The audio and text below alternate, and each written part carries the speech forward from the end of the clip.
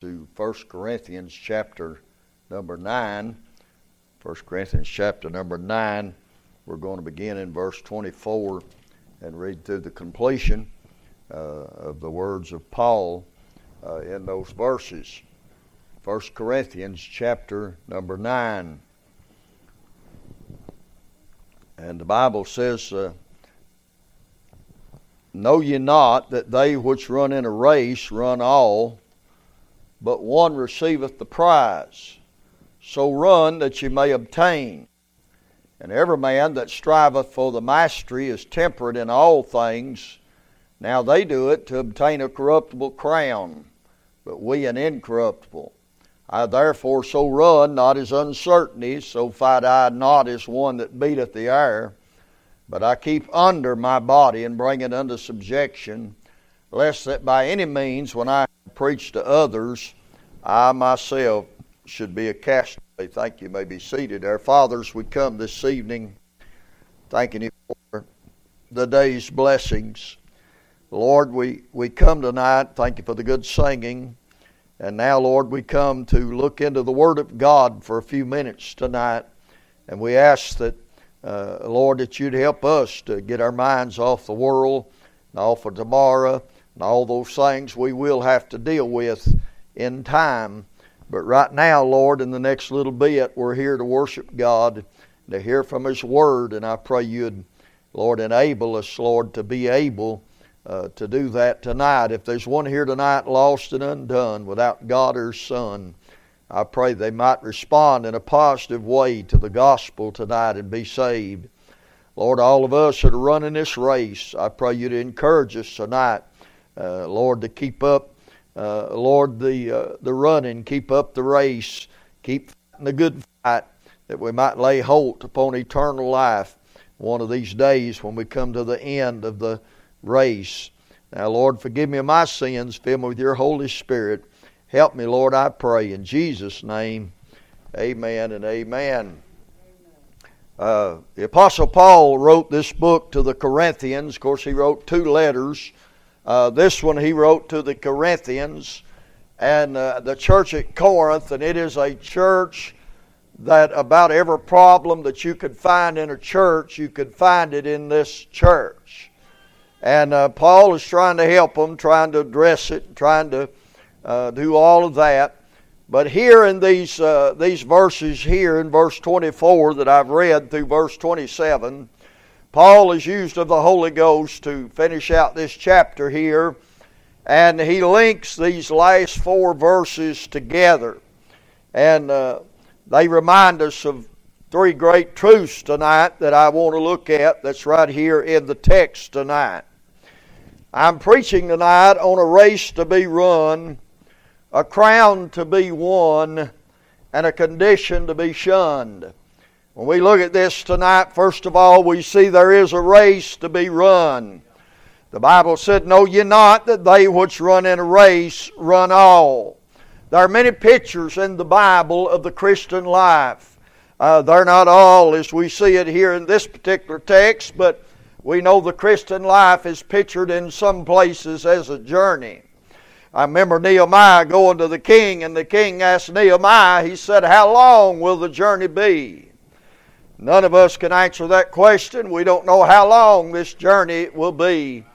I try to make myself realize and keep it constant within my thoughts that today could be the last day. I try to make myself be reminded there's only a step between me and death, and how close that it is. But in our human bodies, and us living, and in our human bodies, we can see other people dying, but sometimes we can't see our own self dying. We see the ambulance across the road or up the street, but somehow or another it's hard for us to picture it coming to our house and to get us after our life has expired. But our life is a journey, amen. And then other places in the Bible it talks about our life as if it was a battle. Someone said amen. I can agree with that. But the Bible says endure hardness as a good soldier of Jesus Christ. So when I see that term laid upon the child of God as a soldier, I'm reminded that there is a battle. Amen. There is a battle. In 2 Corinthians chapter 10 and verse 4, the Apostle Paul wrote there, and he said, the weapons of our warfare are not carnal, but they're mighty through God.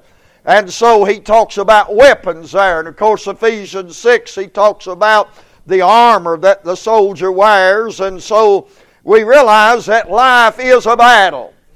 But in this verse, the Bible says that life here is a race. Now we're talking about Christians tonight, but let's think about the races that we are aware of. First of all, we are all a part of the human race. Some have referred to it as the rat race. But we are all a part of the human race. You say, how did we become a part of the human race? We got born into it, amen? I'll say some more about that in a minute. And then no one with a phone or a television or radio could not be aware of political races. Thank God that we're not in any of them tonight, amen. Because there's nothing no more crooked and nothing that looks like that so wears you out as listening to all these political races. Amen. You say, what is a politician? That's a man that's able to make you hear what you want to hear. Amen. That's a man that promises to fix anything and can't never fix nothing. Amen. That's what a politician is, and a lot more other things. But then I not only think about that, but here the Apostle Paul is talking about an athletic race. No doubt many of you here, when you're in school, you run track, or you were part of a 600 dash or whatever, the 50-yard dash, and all of them different things. And Paul here is referring to something like the Olympic races. And he's comparing the Christian life to these Olympic racers. And he talks about in verse 25 how that they strive for the mastery. They're temperate in all things. He talks about how much they're willing to do, how far they're willing to go to win a crown. Back then they were made of olive leaves or something like that. And he said they'll do all these things to win a corruptible crown. In other words, it's going to last. But then he says a lot of times we as in the Christian race, a lot of times we're not willing to sometimes to put forth and go the extra mile and do the things that we need to do in order to come out in this race the way that we want to come out. Amen. And so let's think about all the different races tonight, but in particular we're thinking about the Christian race tonight.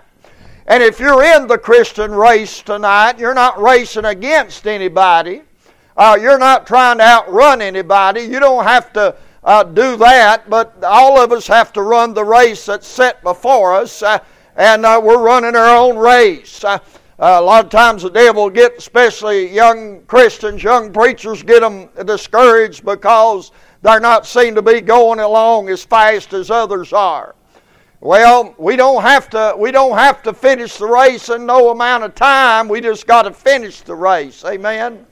And so we think about all these different races, and then we think tonight about the racers themselves. Where did they come from? Well, just like you were born into the human race, when it comes to the Christian life, we were born into this race that we're in. Amen. We were born again. We were saved by the grace of God. Matthew 7:13 said, "Enter in at the strait gate." And so one day you and I got saved, and we entered in. We entered into this Christian race that you and I are in. And now we need to realize that we're saved, we're going to heaven, but too many times we stop it there. There is a race to be run, amen. I thank God that we are saved, but now we're supposed to grow in the grace of our Lord Jesus Christ. That's where Sunday school and revivals and camp meetings and camps and preachers. That's where all that comes into, is to help us to grow in our Christian race. We think about them racers there, and the Bible, Paul says, know ye not that all run in a race. In other words, all of us that are saved, we're expected to run this race. They ain't nobody gets saved, just sits down, ain't expected to do nothing. No, there's something for us to do, and the Bible calls it a race. Now, a race wouldn't be a race without some people rooting you on. Amen? And the Bible said in Hebrews 12:1, it said, wherefore, seeing we are compassed about with so great a cloud of witnesses, let us run with patience the race that is set before us, looking unto Jesus, the author and the finisher of our faith. I'm glad as we run this race, sometimes it's uphill. Amen. Does anybody know what I'm talking about? Sometimes it's down through dark valleys. Amen. We get in, it's not all easy. Sometimes it's uphill. But I'm glad that God has put some people along the way to root us along. Amen. I tell you what you and I as Christians ought to do. We ought to be trying to trip one another up in this race. We ought to be trying to discourage one another in this race. But as Christians that are all in the race, we ought to be rooting each other on. Amen. I'm glad that I have some people in my life that help to root me on. Amen. Sometimes as a preacher I get discouraged, and I might not let it show in the pulpit. You might be able to see it anyway. But sometimes I get discouraged. But then I think about men like Curtis Sheets. And I think about him and how faithful he was. I think about men like Noah Broughton. I think about men like Tom Tuggle. I think about men that have already run their race and finished their race. And even though they're dead, they're still speaking. And they'll say, go on, boy, don't quit. Go on, you can do it. Keep on. Amen. I'm glad that sometimes my wife, sometimes she roots me on. Amen. She can pick up on my moods and what's going on in my life sometimes. And sometimes it'll be her that'll be cheering me on with just a little word or something, you know. Might be my grandkids or my boys or a church member. Might be one of you that'll sometimes cheer me on. Amen. I tell you, we all need a little cheering along the sidelines to keep us from giving up and keeping us from quitting. Amen. I believe in this age that we're living in, we need a lot of cheerleaders. Amen. We need a lot of people to keep cheering each other on and keep saying, keep going on for the glory of God. Amen. I'm glad that I've got in the Bible, why in Hebrews 11, I've heard it preached that they're watching from heaven. Maybe they are, I don't know. But I think the great cloud of witnesses the Bible's talking about is all those that are listed there in Hebrews 11. I can look at Abraham and Abel and Moses and Joshua and all them listed there. And I can look at them and any one of them's got a lot harder race than what I've got to run so far. And I look at them and I say, thank God if they made it, I can make it. Amen. I got the same God they got. I got the same Spirit they had. And I got something they ain't got. I got a completed Bible. I got an independent Baptist church to go to. Amen. And so I'm saying there is a race to be run. Amen. Are you running your race? Are you sitting down on the sideline? Sometimes you got to slow down, but you don't need to never stop. Amen. Keep making a little bit. Amen. I think about Brother Richie tonight, and he come in yesterday morning. My wife said, surely Brother Richie won't come to visitation. I said, he'll be there. He's the first that walked in an hour early. Amen. That cheered me on, brother. This man just had his gallstones took out, had his gallbladder took out a month or so ago, and then he got gallstones and got out of the hospital, I think, on Thursday. And he was ready to go out. He'd went walking if I'd let him. I put him in a car and to go around and try to make it a little easier on him. But brother, that cheered me on when I seen you come in. Amen. You don't know how many times that I've over 43 years, how many times I've met up there and nobody showed up. Amen. You think it don't cheer me on when people show up and want to go out visitation, knocking on doors? Amen. And so we all need somebody to root us on for the glory of God. You ladies, don't beat each other down. Not that you do, but I'm just saying don't. Cheer each other on. Amen. The devil's out there. He don't let none of us go. Amen. He works on all of us. We all slip up. We all make mistakes. But just cheer each other on. Amen. Say, get up. Keep going. Amen. You can make it for God. Amen. There is a race to be run. But then the Bible says, and every man that striveth for the master is tempered in all things. Now they do it to obtain a corruptible crown, but we an incorruptible crown. Not only is there a race to be run, but there's a crown to be won. Amen. We sing a lot of songs. When the battle's over, we shall wear a crown.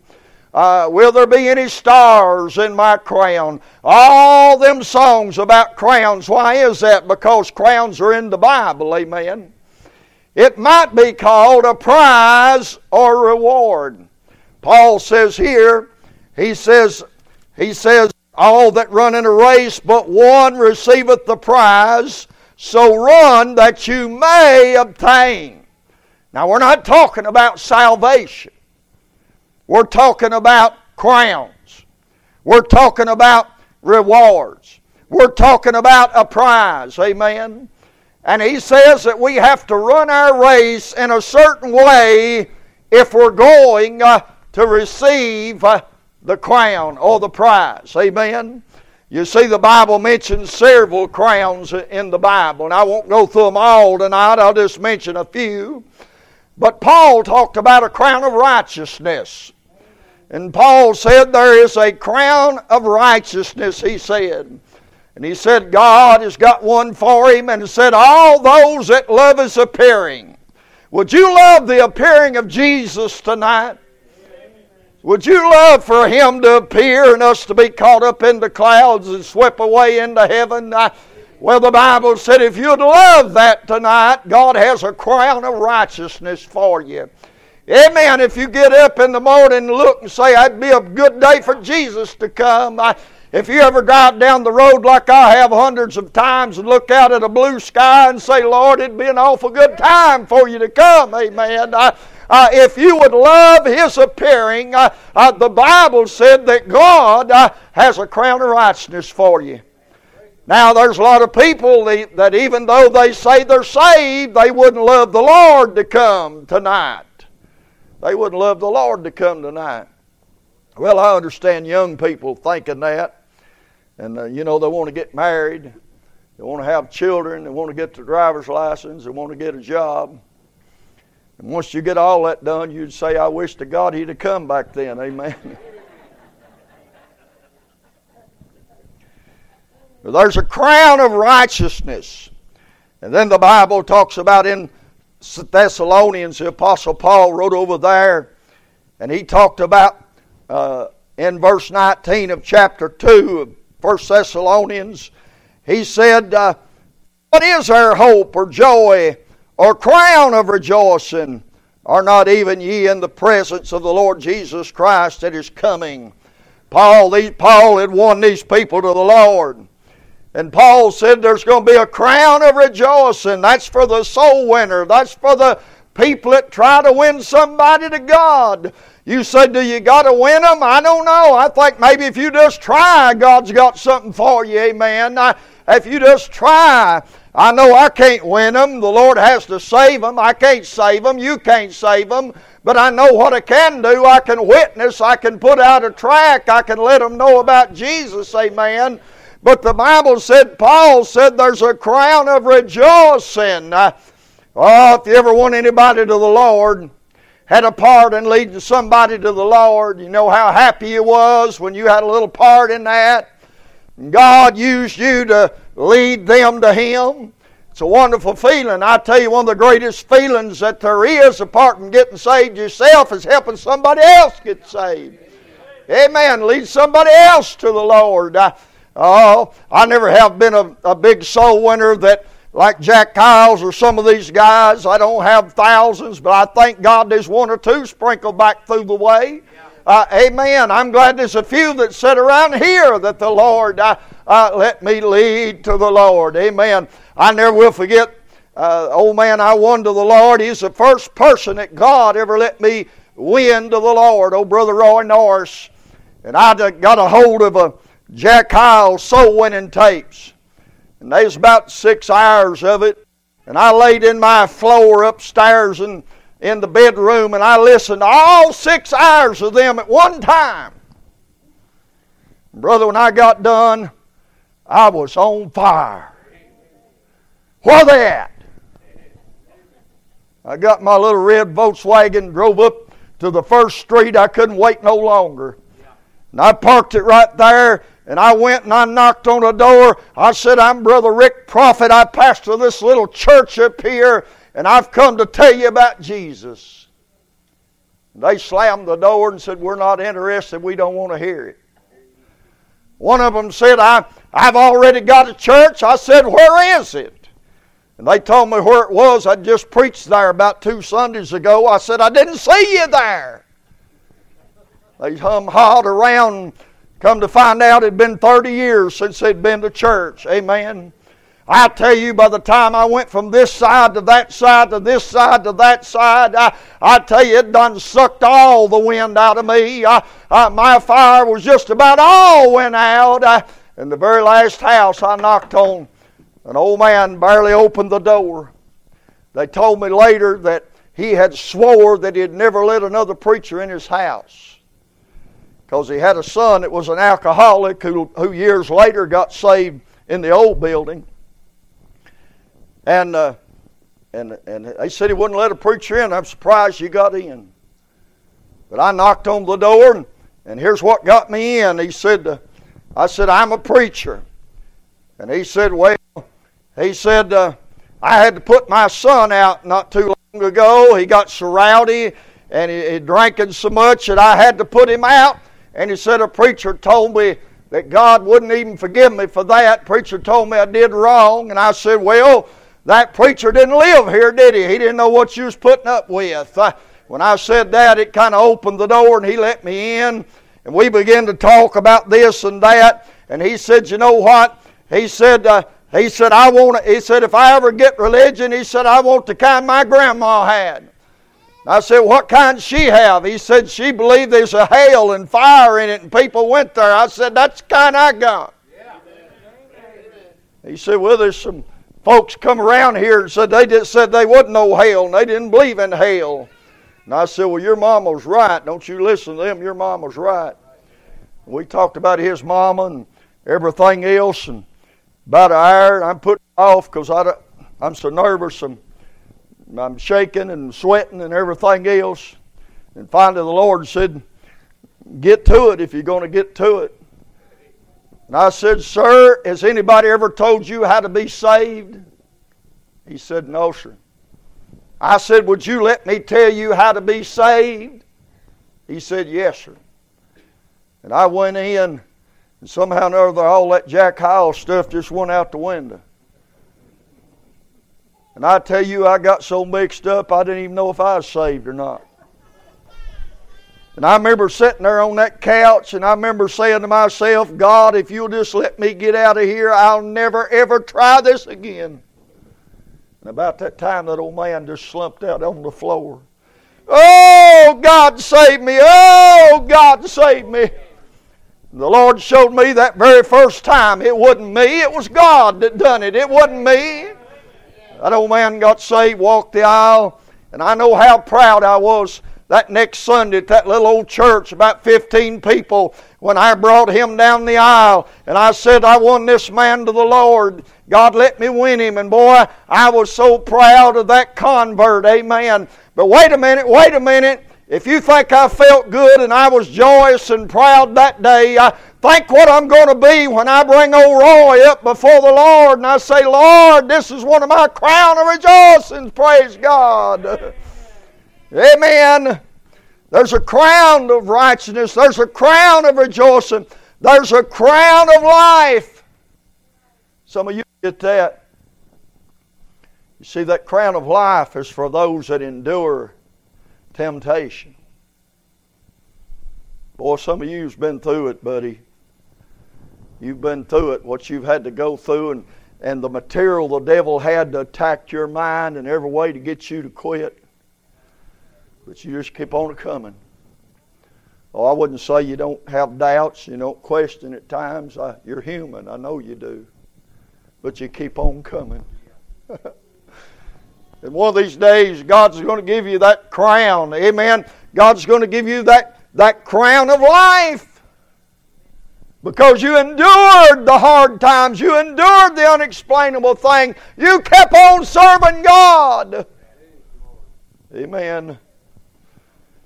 There's another crown. I doubt if anybody in here would be interested in it. It's a martyr's crown. Well, I sure would rather have one of these others. Amen. That may be what the Lord's got picked out for us for this life is over. And I hope, pray God give us the grace and the courage and the strength to do it if it has to be done. Amen. Well, there's a lot of crowns. There's crowns to be won. Now, here's the thing about it. I want you to look over here. I know you know it, but look over here in 2 Timothy chapter 4. Look at verse 8. The Bible said, henceforth there's laid up for me a crown of righteousness, underline it, which the Lord. What's the Lord? You know what makes that crown so desirable? The Lord's going to hand it to you. Amen. The Lord's going to give it to you. Boy, that makes you desire it, don't it? There ain't nobody in heaven I'd rather have to give me a crown than the Lord. He's going to hand it to you, and when He does, you'll see that praying in His hand. When He hands it to you, amen? You see, we want to keep on because of the one that's going to give it. I think about that old boy and his mother. They lived in a poverty stricken. The father died and the mother was doing 3 jobs trying to get them through.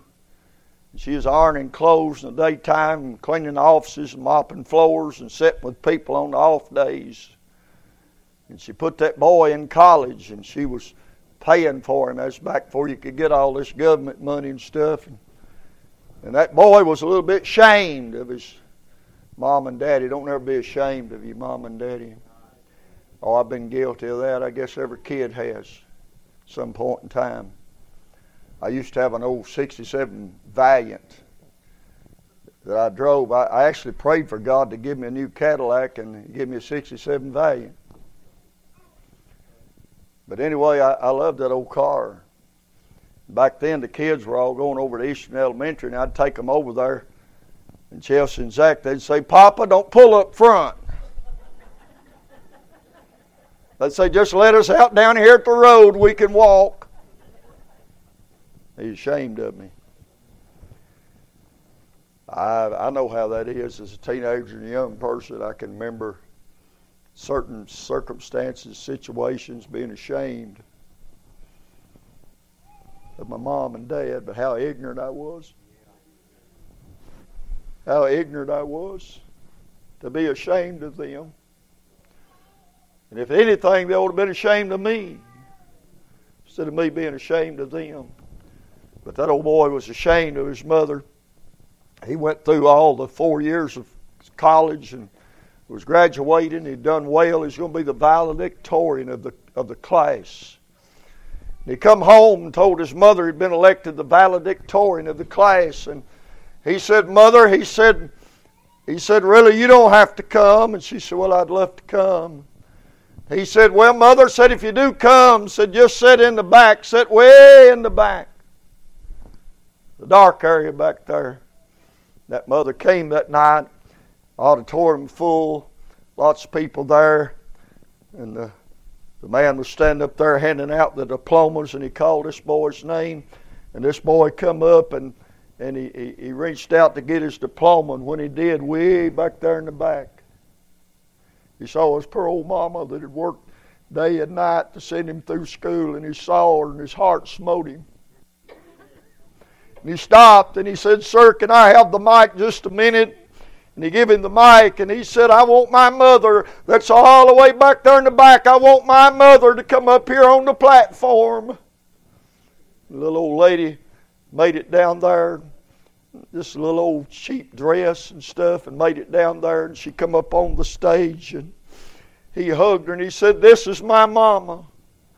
And he said, my mama's iron clothes, and my mama sit with sick people, and my mama has cleaned offices, and she's done all of that to put me through school. And he said, Mama, he said, I don't deserve this. You deserve this. Well, I said that to say this.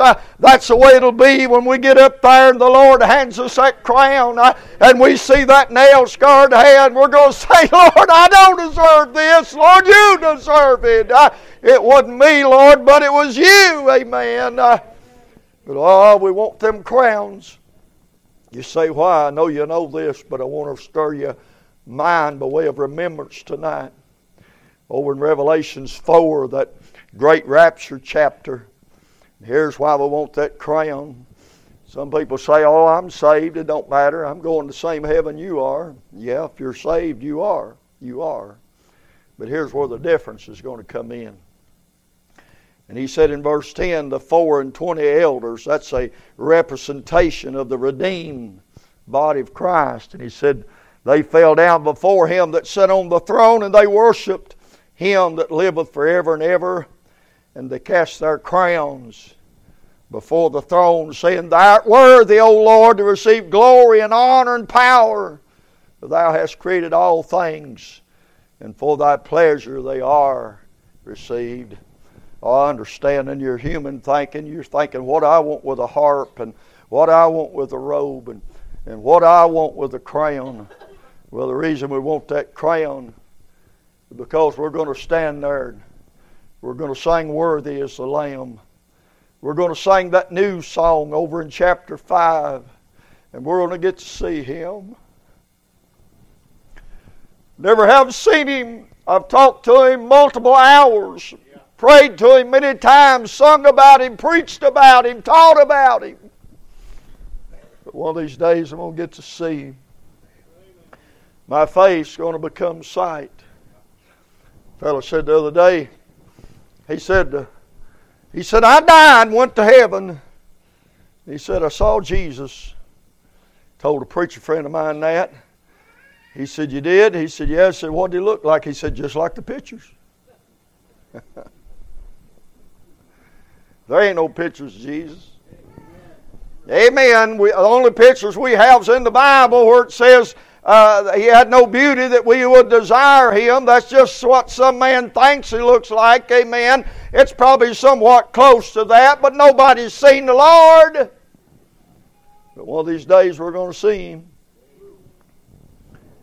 Boy, wouldn't it be awful to stand before Him knowing He died for you and suffered on the cross and was beaten and spit upon. They plucked His beard out, smote Him over the head, stuck a spear in His side. Wouldn't it be awful to stand there knowing He redeemed you and what He did for you, and you've got nothing to give to Him? I might not have a stack of crowns, but I want one to lay down at His feet. Don't you? There's a race to be run. There's a crown to be won. And then the Bible says, but I keep under my body and bring it under subjection, lest that by any means, when I have preached to others, I myself should be a castaway. There is a condition to be shunned. Amen. This was the fear of Paul. Man didn't fear nothing. He didn't fear jails and prisons and stocks and beatings. He didn't fear going to a town when he knew they was going to kill him. This man didn't fear nothing, but there was one thing he feared. He feared becoming a castaway. I looked that word castaway up, and it means to be rejected. It means to not be used, to be cast aside. And Paul knew that was possible even for him. He said, I keep my body under subjection. He said, I don't want to be cast aside. Amen. I tell you, I'd rather die today, right now, than to know I'd get to a point God couldn't use me no more. Paul said, I'm afraid that while I preach to others, that I myself might become a castaway. I've had preacher friends that messed up, and only by the grace of God it could have been me, could be me. But they all, everyone told me the same thing. They said, I prayed, I messed up. I prayed God would kill me. I'd rather God kill me than to have to face what I've done. And I told one of them, I said, God ain't going to kill you. God's going to make us face our sin. God's going to make us face all the folks we preach to and talk to. God ain't going to kill us. Who wouldn't rather be dead than have to face a crowd after preaching to others for years? Who wouldn't rather die right then than have to face the people you preach to? Why, anyone would. Paul was afraid of this condition. And we have an illustration in the Bible of a man that actually was under Paul, maybe led to the Lord by Paul. And you know him by name. His name was Demas. And Paul said, Demas hath forsaken me, having loved this present world. But Demas became a castaway. Paul said, I don't want to do that. You say, why? Well, when you become a castaway, you lose the fellowship. Not only with the Lord, but with others. Brother Duncan said this week up there, he said half of a camp meeting, he said, I love the preaching, I love the singing, but he said half of a camp meeting is fellowship. How true that is. You see folks you don't get to see every day, and you sit around and you drink coffee and talk and share stories and laugh, and boy, there ain't nothing like good Christian fellowship. These ladies get together once a month, and they have their lesson, Bible lesson, and they have fellowship. Lots of times they won't get home till nearly midnight. It starts at 5:30. My wife, she'll start to leave, and she'll strike up, and somebody say something to her or whatever, and she say something to somebody, and they said they're having fellowship. And she told me, said, you men need something like that. I said, honey, you don't understand. Men are different than women. She said, no, you men need to do something like that. Well, she said it enough, I believed her. So we had a men's prayer breakfast on Saturday morning. We announced it. It was a big turnout. Place was full. I said, we need some biscuit and gravy. And Jack Richardson said, I make the best gravy you ever put in your mouth. I said, you got the job. First thing that happened, he scorched the gravy. Have you ever tried to eat scorched gravy? Everything was a disaster. And I'm standing there looking out at the men that are sitting around there waiting for their scorched gravy. They're just sitting there looking at each other. Nobody's saying a word. And in my mind, I'm thinking, I told her. But there ain't nothing no better than good Christian fellowship. It'll help you, boy. That's two people in the same ship. Fellowship. You need that. You see, not only do you lose the fellowship, but Paul talked about Demas in Colossians, and he said he's a fellow laborer. I enjoy just going out with the men like we did Saturday. Briley, it was the first time for him to go. He picked it right up. And he liked it. He said, I like this. I said, Brother Briley, I said, I never want to go, but I'm always happy I did after it's over.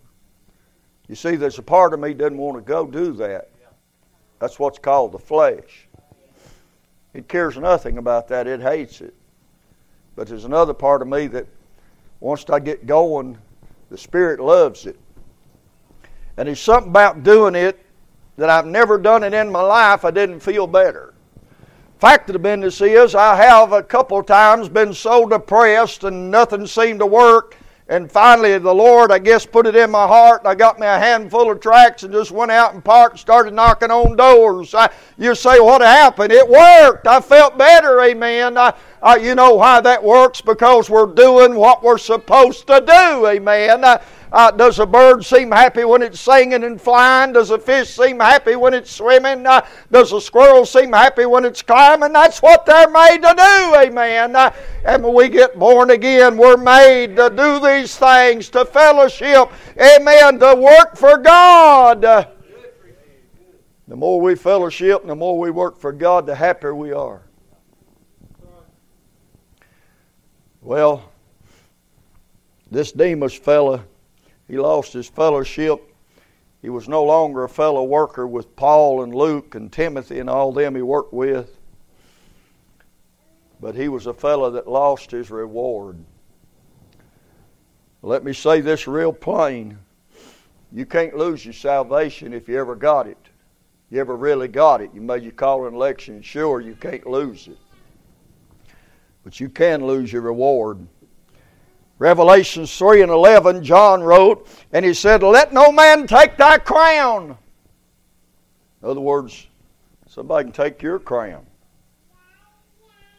You say, how can they do that? Well, if we don't run that race, they can get our crown. I can mess up after 43 years of preaching, 42 years of pastoring. I could mess up and lose it all. And somebody come in here and they'd take my crown. They'd pick up on it and they'd take my crown. A lot of people have lost their crown. The Bible said, let no man take thy crown. Somebody could take your crown if you wasn't careful with it, if you wasn't watching it. I like what John said in 1 John 3:8. He said, and this puts it down where it is. He said, look to yourself. And the word ain't to look to you to make sure I keep my crown. He said, look to yourself. It's my responsibility. Amen. He said, look to yourself that we lose not those things that we have wrought. Watch this. But that we receive a full reward. Boy, I don't want to lose none of it. I ain't going to have that many anyway. And I want a full reward, don't you? I don't want nobody else laying my crown and my reward down at the feet of Jesus. And me standing there with tears running down my face and thinking about how I didn't run the race. Thinking about how that I won a crown, but I lost the crown because I didn't finish my race well. There is a race to be run. There is a crown to be won. And there is condition to be shunned. Let me say this, as bad as that would be, to have a stack of crowns and to be tempted by the devil and to lose your crown, have to start all over again, to have nothing to lay down at the feet of Jesus. How bad that condition would be, but there's one more worse. There's a condition to be shunned, and that's leaving this world without Jesus. Worst thing anybody could ever do is leave this world without Jesus. I want to ask you this evening, and you have to answer it because I can't. Are you sure that you're sure that you're sure?